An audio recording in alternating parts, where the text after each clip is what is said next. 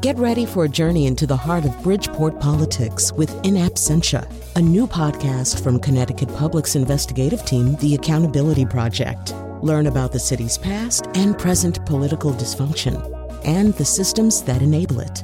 Tune in wherever you get your podcasts. Funding provided by Gregory Melville and Susan Fox and Kathleen Bromage.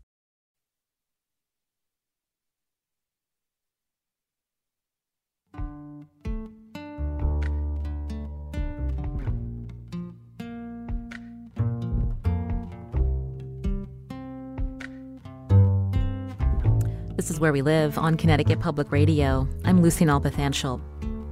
Last month, the American Academy of Pediatrics and Children's Hospitals in the U.S. declared a national emergency in children's mental health, saying the pandemic has worsened trends that were seen more than a decade ago. Rates of childhood mental health concerns and suicide rose steadily between 2010 and 2020. And by 2018, suicide was the second leading cause of death for youth ages 10 to 24. The crisis has intensified, with dramatic increases in emergency department visits for all mental health emergencies, including suspected suicide attempts. Today, Where We Live, we talk about what's being seen in Connecticut and possible solutions to help children and their families. Coming up, we'll hear from the head of pediatric psychology at Connecticut Children's in Hartford, and U.S. Senator Chris Murphy will join us later to talk about efforts to strengthen federal mental health support after the passage of the 2016 Mental Health Reform Act. Now, have you or someone close to you struggled to connect their child with mental health support? We want to hear from you, too. 888-720-9677. That's 888-720-WNPR. Share a comment on our Facebook page and find us on Twitter at Where We Live. And a reminder, if you are needing help for someone in your family, you can always call 211 for a connection to resources in our state. Now, joining us now on Zoom is Alyeska Tilley. She's an intern at the Jordan Porco Foundation.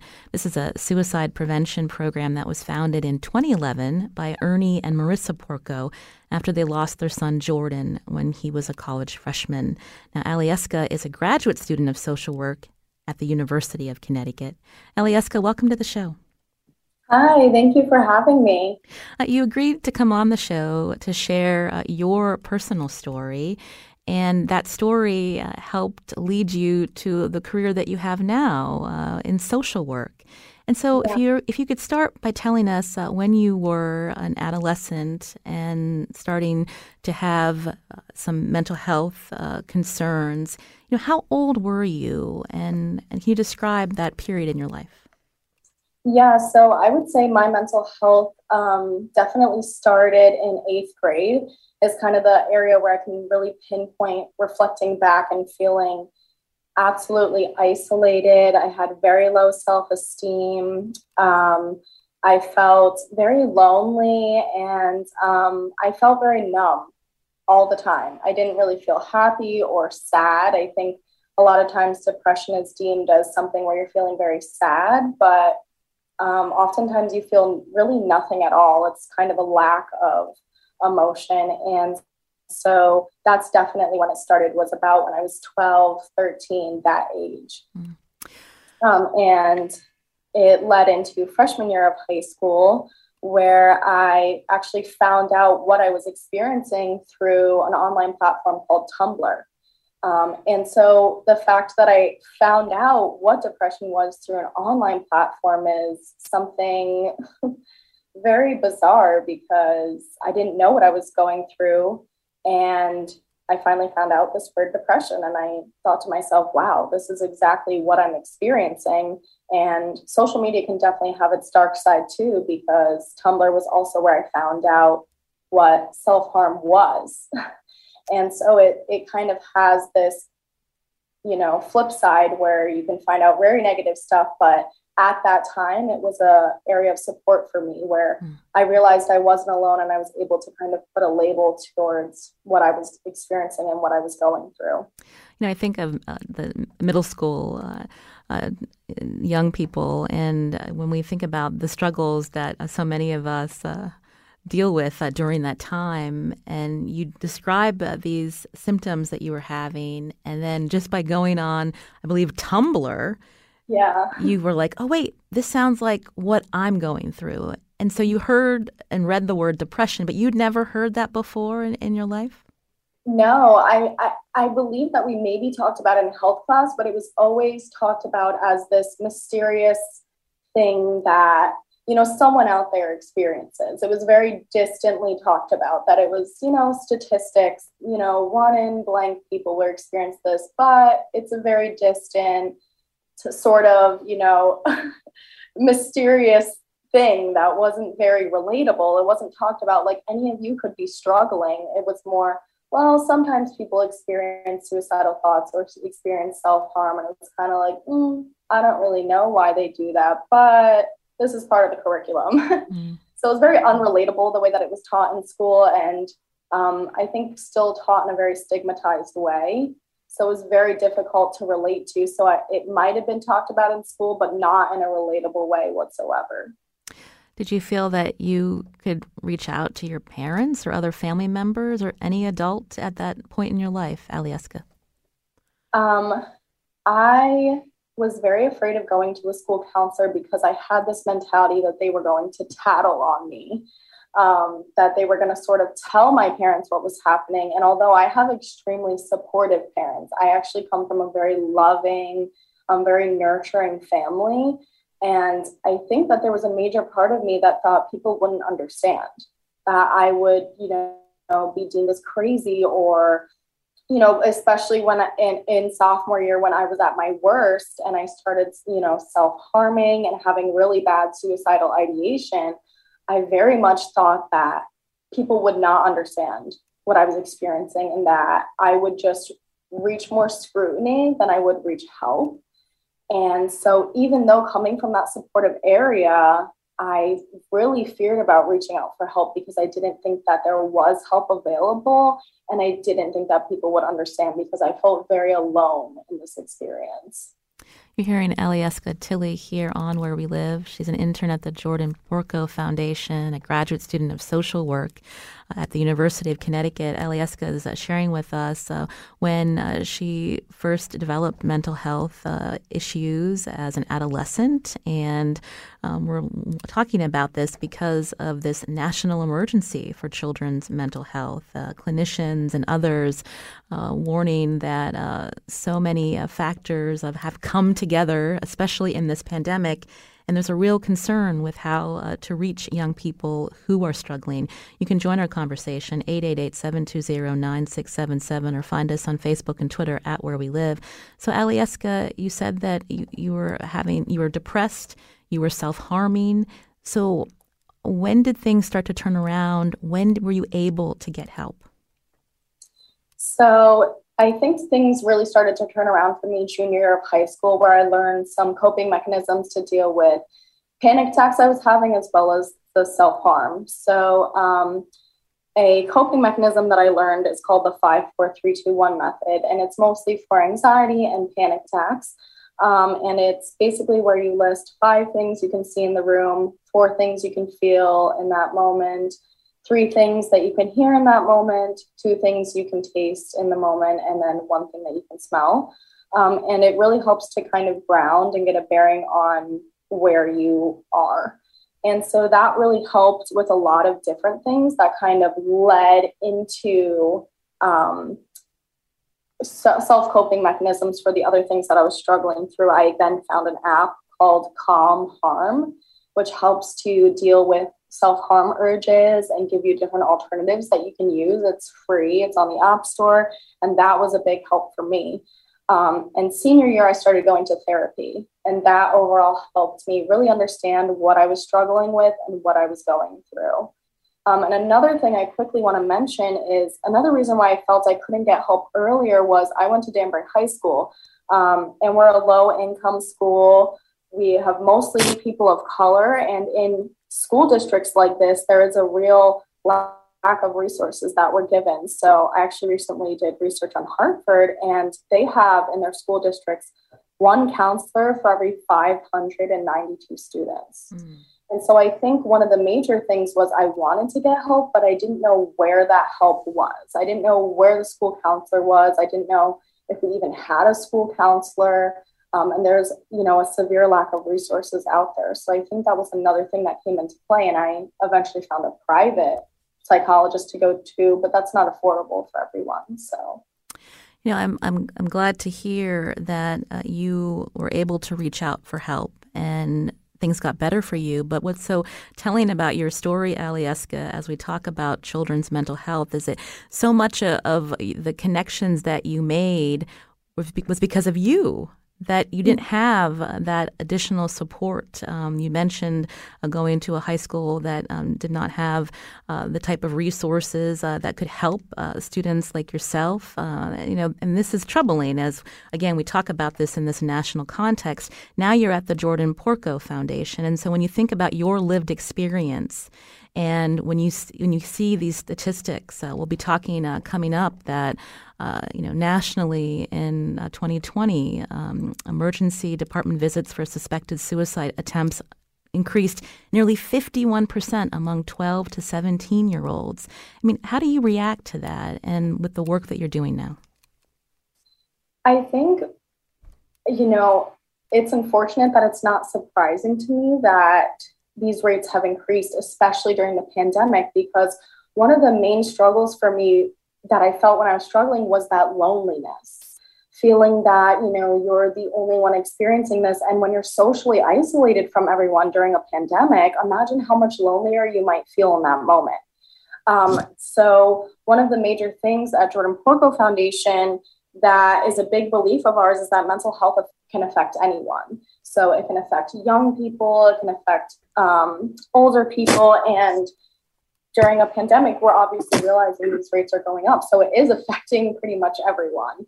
And the main goals is to prevent suicide, promote mental health, and send a message of hope for young people. And that message of hope entails that fact that you're not alone and that you're not the only one who is struggling, even though it may feel that you're distant from everyone or you're socially isolated in this very, very hard time of a pandemic.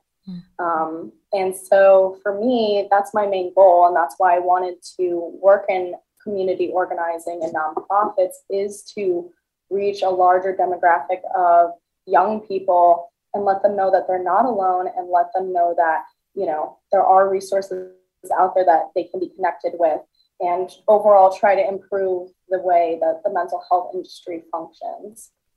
And hearing your story and what we hear now and see with data that young people often turn to the internet, to social media apps, and there needs to be some caution there so connecting young people to the right resources online, Alyeska? Mm-hmm. Yeah, and I definitely agree with that. I think social media is a very powerful tool. I think that it's a great area to start those conversations and to realize and connect with other people who are also struggling, to help you realize you're not alone. And the more that we have these conversations, the more that we talk about it, that's a really important factor. And it is important to recognize that dark side of social media, right? When I was young, I found out how to self-harm and what that was through social media. But it also was a platform that led me to connect with people who knew how I was feeling and could share their coping mechanisms, could share any tips that they had. And so I think starting these conversations and utilizing social media for that reason is very important, but it is also important to keep in mind kind of the toxicness that can also come with that. Alyeska Tilley is here on Where We Live, an intern at the Jordan Porco Foundation. It's the suicide prevention program founded by Jordan's parents in 2011, Ernie and Marissa Porco. Allie is now a graduate student of social work at the University of Connecticut. Allie, stay with us as we continue to talk about children's mental health. Coming up after the break, we're going to hear from Connecticut Children's about the spike in emergency department visits. And a little later, we'll hear from U.S. Senator Chris Murphy. If you'd like to join us, 888-720-9677 with your question or comment. That's 888-720-WNPR, or find us on Facebook and Twitter at Where We Live.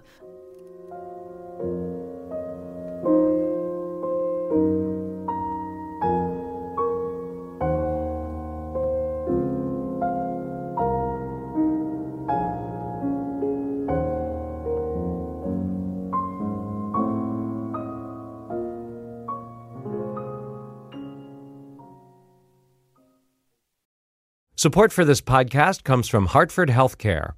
Elevating Health is funded by Hartford Healthcare. ECMO is a leading-edge, life-saving treatment for patients with cardiac or respiratory failure. Dr. Jason Gluck, director of the Mechanical Circulatory Support Program and Emergency Cardiac Care at Hartford Hospital, explains what it is. So ECMO stands for extracorporeal membrane oxygenation, outside the body oxygenation of blood. It's a life support technique that's used by highly sophisticated medical systems for patients with severe heart or lung failure. The technique involves removing blood from the body, oxygenating it, and then returning it back. ECMO procedures happen in the ICU, but not all hospitals are equipped with the necessary technology and staff.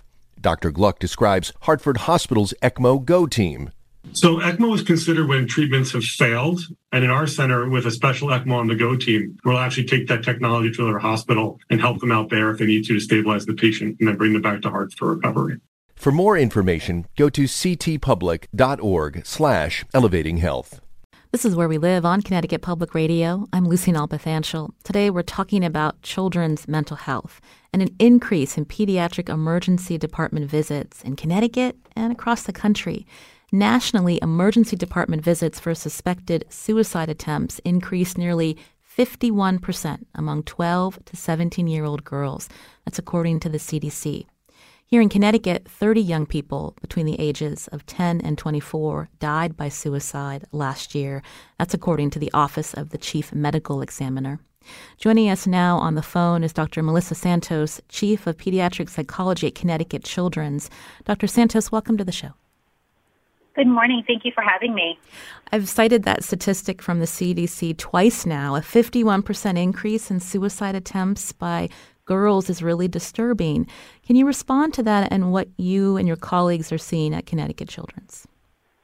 Yeah, I think the statistic is startling, but we're not surprised by it. We've been seeing increases in both the rates of suicide and suicide attempts, as well as the rates and the increases in the amount of visits to the emergency room, even prior to the pandemic.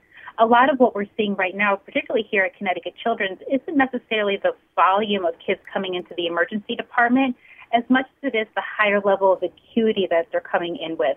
So as you noted, a lot more kids coming in with suicide attempts, self-injury, eating disorders, and that higher level of acuity combined with what we're seeing here in the state of Connecticut, which is a complete clogging of the pipeline for mental health services, is leading to this overflow in our emergency department, whereas before we could get them to services that they needed, and now every program, every treatment facility is oversaturated, has too many patients in it.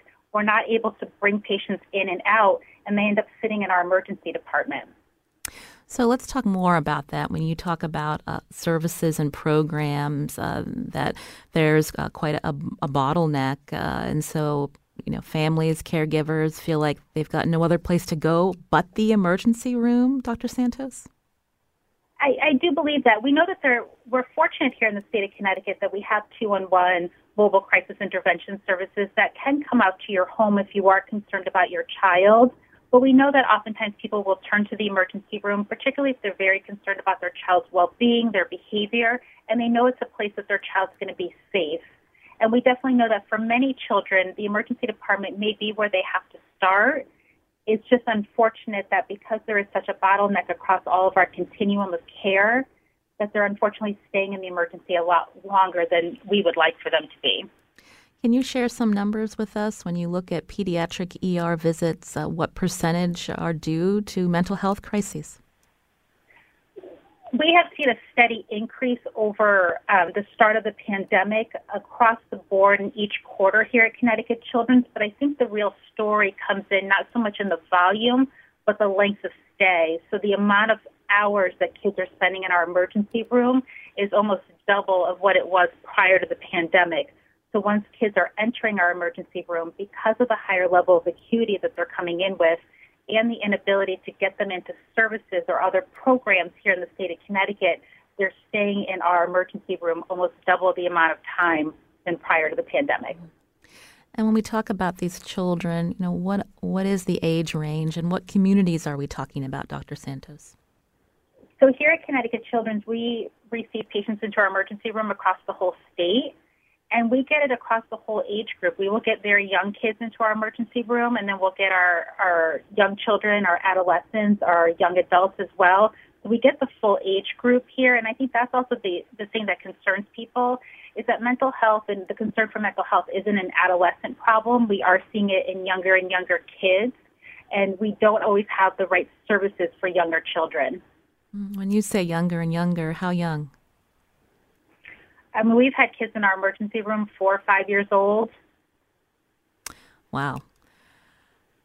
And when I think about this issue in our community, even before the pandemic, there have been reports of parents that feel like they have nowhere else to go but the emergency room when there is a mental health crisis that their child is experiencing. And so can you talk more about how this is such a long-term problem? We know the pandemic now, when we think about the disruptions, physical isolation, children who've lost a loved one, there's fear, there's grief because of those losses. And I'm just wondering if you can talk about how this is all, a culmination of this crisis that you're seeing right now.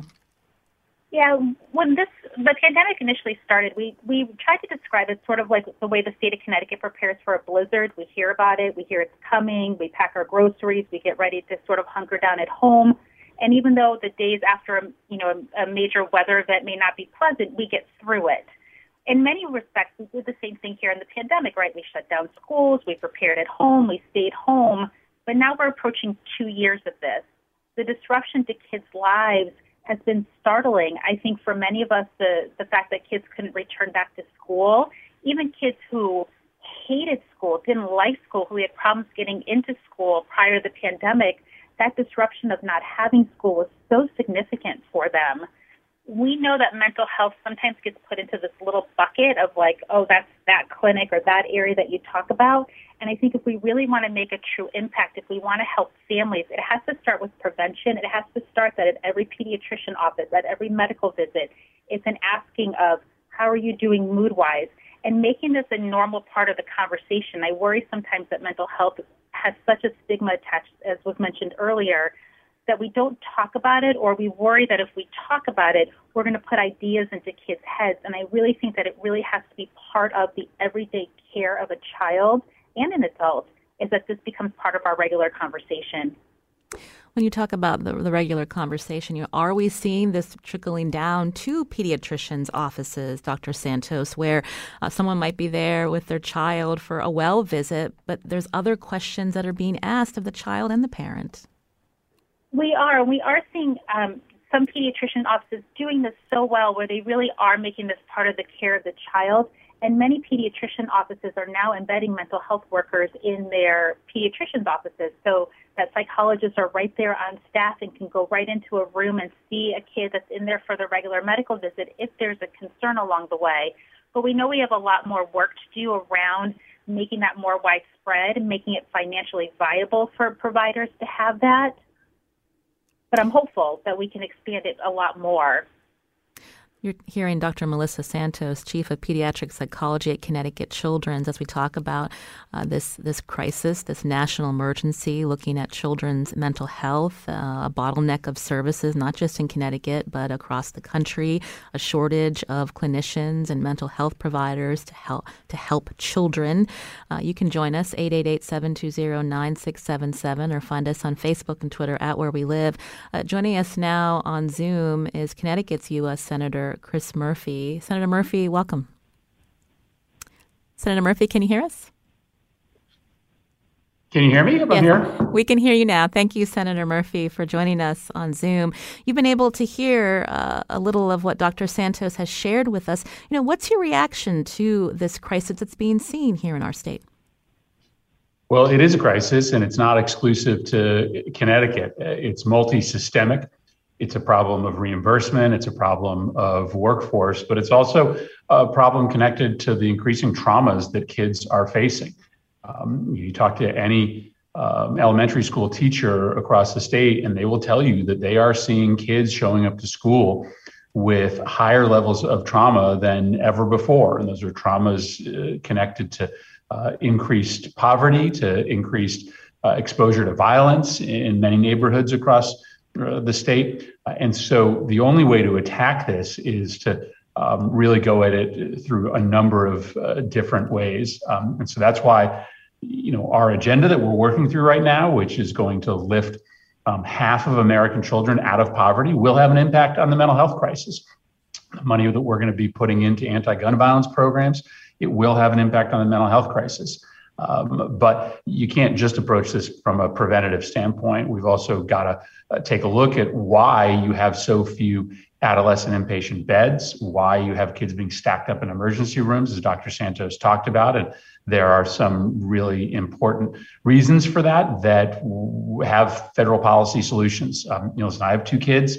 Luckily, they are healthy, but my family has a long history of mental illness that we talk about because we don't see it as anything to be ashamed of. And so I have a lot of firsthand experience with the barriers that a lot of families face and want to do something about it.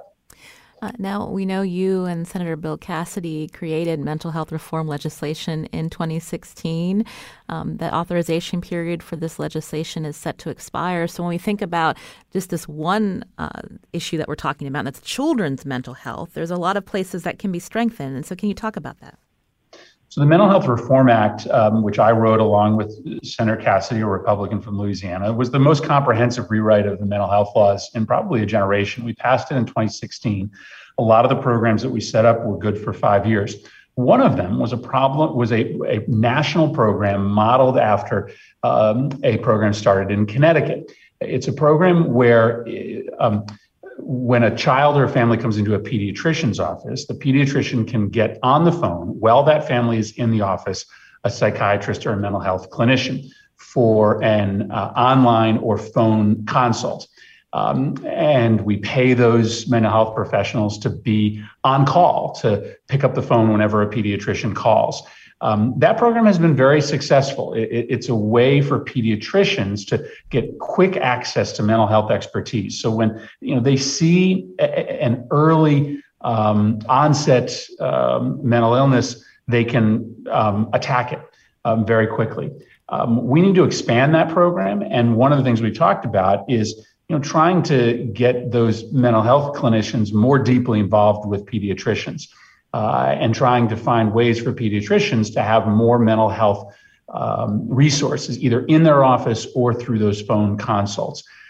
So that's one of the programs that's funded by that bill that expires in a year that we need to reauthorize. We've also been working on trying to get insurance companies to pay more for mental health interventions, and frankly, to stop putting up so much red tape and bureaucracy in front of families who are trying to access it.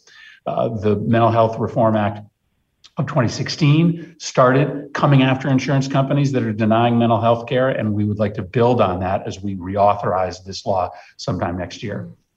Senator Murphy, you mentioned that we can't just talk about prevention, and you just went through some of the avenues where areas need to be strengthened. But when I think about the role of educators and how, especially now, they're able to see children again and they're in front of them in class and they can, have that connection with the child and the family. And when we think about all the federal money that has flowed into communities, are there places where there should be more accountability with how this money is being used to provide this type of support for families? Well, I think there's a couple pieces to unpack here. First, we've got to make a decision as a state as to whether we are going to put mental health in schools and build a school-based mental health system, or whether we're going to ask educational professionals to identify mental health issues and then have that support and treatment system in the community. Right now, frankly, we don't have a system in Connecticut. There are some schools that have health clinics. There are some schools that have an adequate number of mental health professionals. There are some schools that have no health clinics, that have one social worker for thousands of students. And so when you don't have a system, you leave families to fight for themselves. So I have been pressing for years that the state needs to decide, are we putting mental health resources in schools? If that's our choice, then let's make sure every single school has adequate mental health resources. If we can't afford that, then let's train teachers on what we call mental health first aid. identifying early signs of mental illness, and then make sure that there's adequate resources in the community. The second piece of this is making sure that parents have what they need. I guess what's heartbreaking to me, first and foremost, is kids that are struggling with mental health, but the parents get victimized as well because they don't have any resources to help them navigate this system. More case managers, more people that can hold the hand of the family to try to figure out where the best resources are for the kid. I think that's really necessary as well. Right now, we don't reimburse those people. If you're a case manager, if you're somebody that's just helping navigate the system for a family, most insurers won't pay for that. I think that's a big reform that we should look into. You've been hearing Connecticut U.S. Senator Chris Murphy here on Where We Live. Thank you, Senator Murphy, for joining us, and we'll wait to see what happens with this authorization period and what areas will be strengthened. We appreciate your time. Thanks a lot. Again, you're listening to Where We Live as we talk about children's mental health. I wanted to take a quick call. Doug is calling in from Madison. Doug, you're on the show. Hi, Lucy. Thank you very much. How are you? I'm doing well. What did you want to share? Well, I just want to really follow on what Senator Murphy was talking about in terms of amplifying access to cost-effective prevention measures. If we can prevent one child from hurting themselves or another person, then they don't end up in a hospital. They can receive treatment that can help them, of course, through a period of crisis. I work with the Sandy Hook Promise as a Promise leader. I'm one of thousands who help schools put in place programs that prevent not just gun violence, but prevent self-harm. And there are programs such as Start with Hello that begin in middle school and primary schools, and then See Something programs for high schoolers, all backed up by an anonymous reporting system, which gives students agency kind of over their own kind of wellness and to look after themselves if they see something on social media, that is alarming, that alerts them that somebody may harm themselves or others. So these are programs that are free to school districts. It doesn't cost. The costs are all borne by donations to the Sandy Hook Promise Foundation. So very, very important, kind of programming which has been effective to help save children's lives as well as reduce stress by helping kids get what they need. Well, thank you, Doug, for letting us know about that program. Alyeska Tilley is still with us on Zoom. She was sharing her story earlier as a young person who had struggled with her mental health, and she went to the internet and was able to get some good information. But Alyeska, I'm wondering if you can share your response to Doug about a program that gives children more agency as well as they look for help. Yeah, I think it's really important when we talk about mental health to include people who are struggling with the mental health, because a lot of times it is very highly stigmatized and misunderstood. So when we're including children, especially and young adults, in that conversation of what's happening with them, what are ways that they think that they can help each other with these programs, and kind of creating this sense of community around mental health, that is extremely important because we're building connections and foundations kind of from the bottom up. And so that's a very important factor, is to start these conversations, especially young. That's another important thing, is starting conversations at a young age that, as Chris Murphy also mentioned, mental health is not something to be ashamed of. It's not something that we should keep hush-hush because that's clearly not working. We need to have open and honest conversations about mental health and build connections at a young age and have this sense of community. So I think those types of programs are extremely, extremely important. I wanted to fit in one more call, and then we hope that Dr. Santos can stay with us. I have some more questions for her.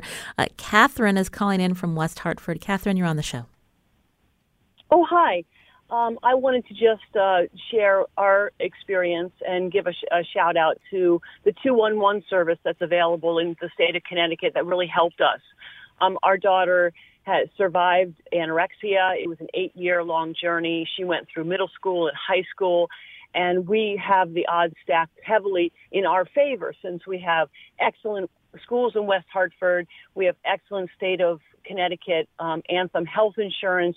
I was able to leave my job and stay home and be a full-time caregiver for our daughter. And still, it was a near impossible, felt like an impossible journey trying to get her to a recovered place. It's very complicated. Staff and schools don't know how to deal with something like anorexia when there's self-harm and suicidal ideation involved, and health insurance wants to cut off coverage. We have great facilities and access to CCMC and treatment facilities all over the state. So we utilized everything we could to try to help her, and it still was, with all the resources that we had, it was very, very complicated, and it doesn't seem like it needs to be. And one thing that did help us along the way was that 211 service that is available to state of Connecticut residents, and they have an emergency crisis medical, a mobile unit that would come out to our house and help us when we were in a real crisis situation at home, and we weren't sure if we should take our daughter to the emergency room or not. So I just wanted to add that little layer that's available that a lot of states don't offer, which is a real plus in the state of Connecticut. Thank you, Catherine, for your call, and I'm glad that you're able to get help for your child. Dr. Santos with Connecticut Children's, you're still with us. So when we heard from Senator Murphy, we're hearing from residents about services and programs that are out there. Before we let you go, what would you like to see in the near term to help with this crisis? I think there's a couple things. I think as Senator Murphy kind of expressed, there's some services that we don't get reimbursements for. So those people that really can help connect families with services, like our case managers, our care coordination services, we don't always get reimbursed for those services, so they're hard to continuously offer. I'd also love to see us do more with peer specialists. We know that there's such a stigma attached to mental health, and I really think that those that have been through that journey can really be of great benefit to those that are on the journey now. We have had some wins in this mental health pandemic during COVID, and I think the biggest win that we've had is with increased use of telehealth. It hasn't worked for everyone, but it surely has helped a lot of families to be able to access providers much more readily than they could before from their home. And so I think the more that we can do to ensure that telehealth capabilities remain available to families and open that up to families that maybe don't have Wi-Fi or reliable internet, the more that we can open that up, I think that would also be helpful moving forward. You've been hearing Dr. Melissa Santos, Chief of Pediatric Psychology at Connecticut Children's. Dr. Santos, thank you for your time today. Thank you for having me.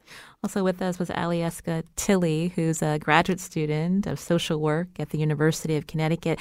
Alyeska, thank you for sharing your story and for the work that you're doing with the Jordan Porco Foundation. Thank you so much for having me, and thank you so much for starting these conversations. It's very important. You're listening to Where We Live on Connecticut Public Radio. After the break, we're going to hear from Connecticut's child advocate, Sarah Egan, and we'll continue to take your calls. 888-720-9677, or find us on Facebook and Twitter at Where We Live.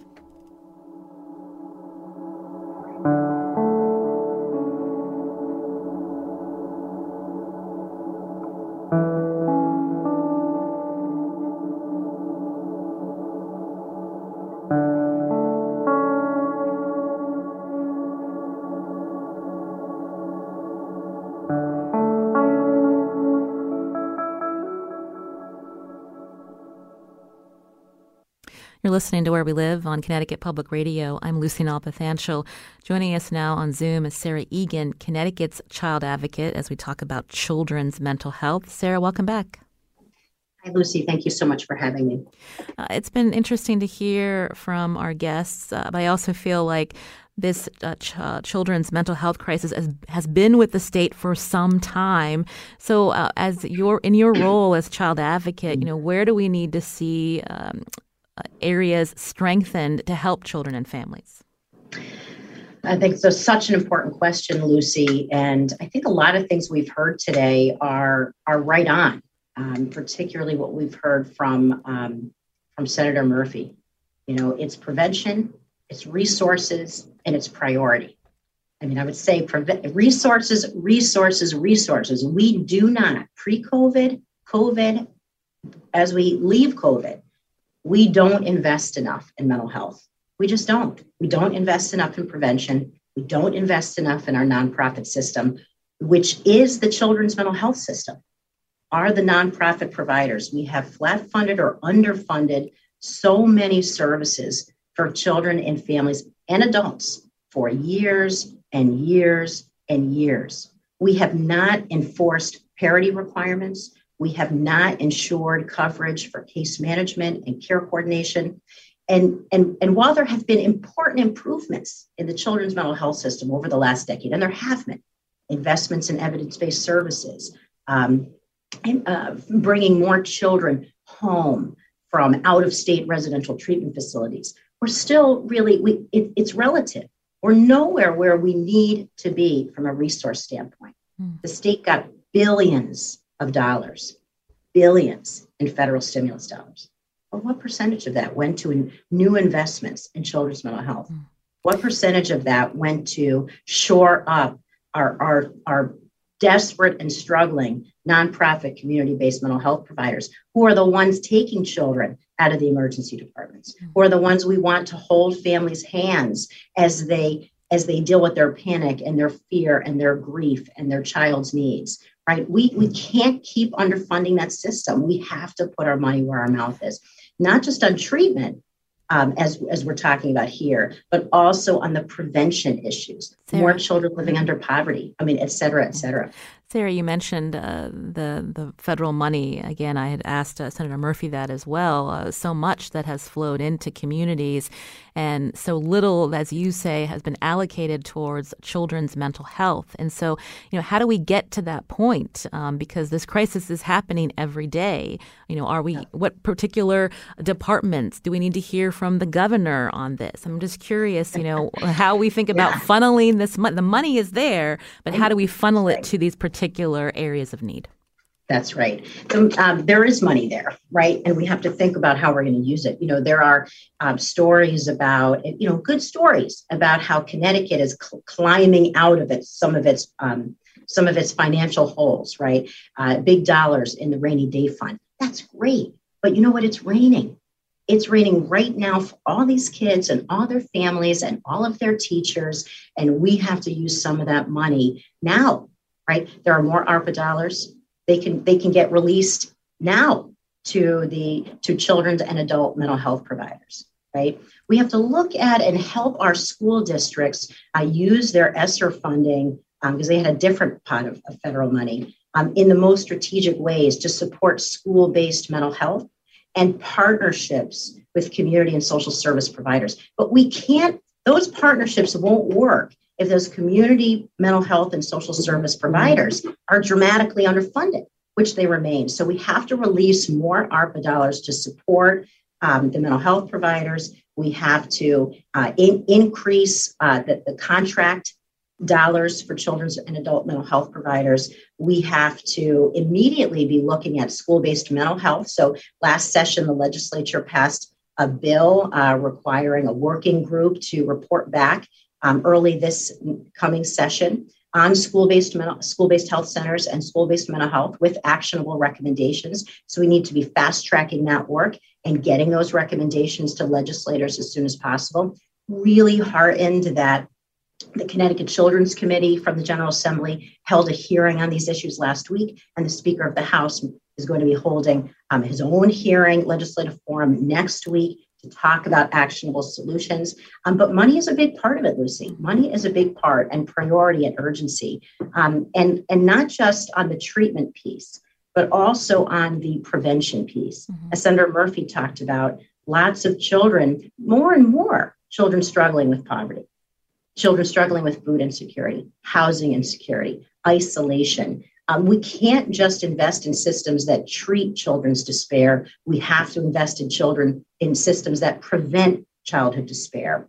And that's about housing. It's about educational equity. And another thing we have to think about here in Connecticut is we're facing this big labor shortage. It's affecting schools. It's affecting mental health providers. It's affecting everybody. So we're going to have to really put our heads together to think about how dollars, workforce development, other can be addressed to make sure that vulnerable populations do not continue to be profoundly impacted in the way that they are. And Sarah, I'm glad that you brought up when we think about shortages across so many sectors, including mental health providers in communities that are meant to help children and families. Riney called in earlier from Fairfield. Riney, are you still there?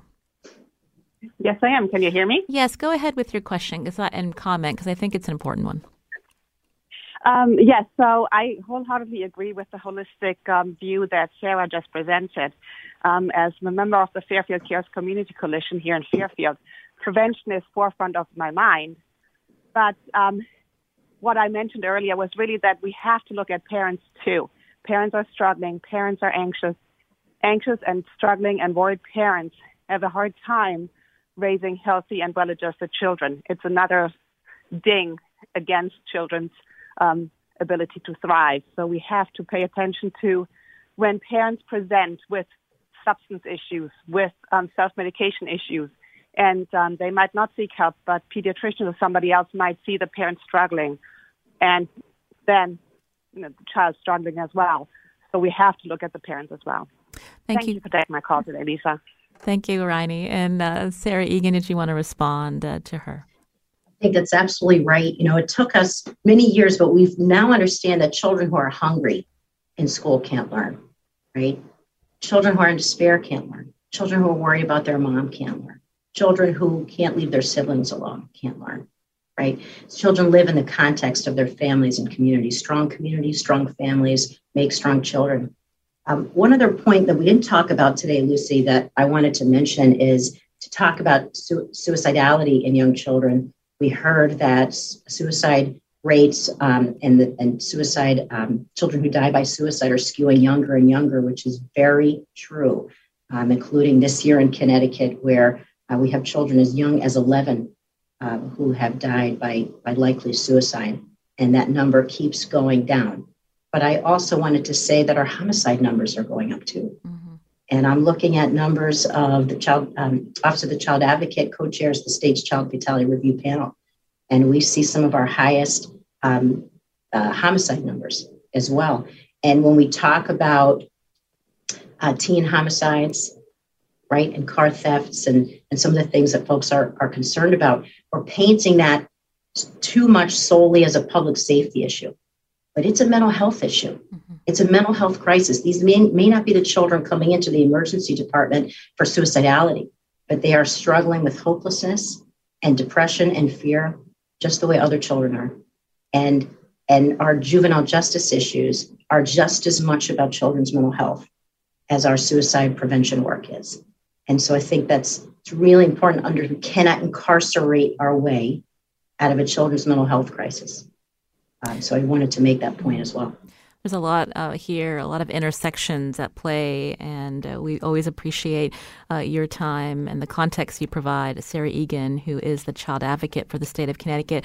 We're trying to get Governor Lamont back on the show. We hope to do that this month, but we'll be sure to bring up some of the points that you raised with us as we talk about children's mental health and all of the different areas this touches in our state. Sarah Egan, thank you. Thank you so much. Today's show produced by Sujata Srinivasan.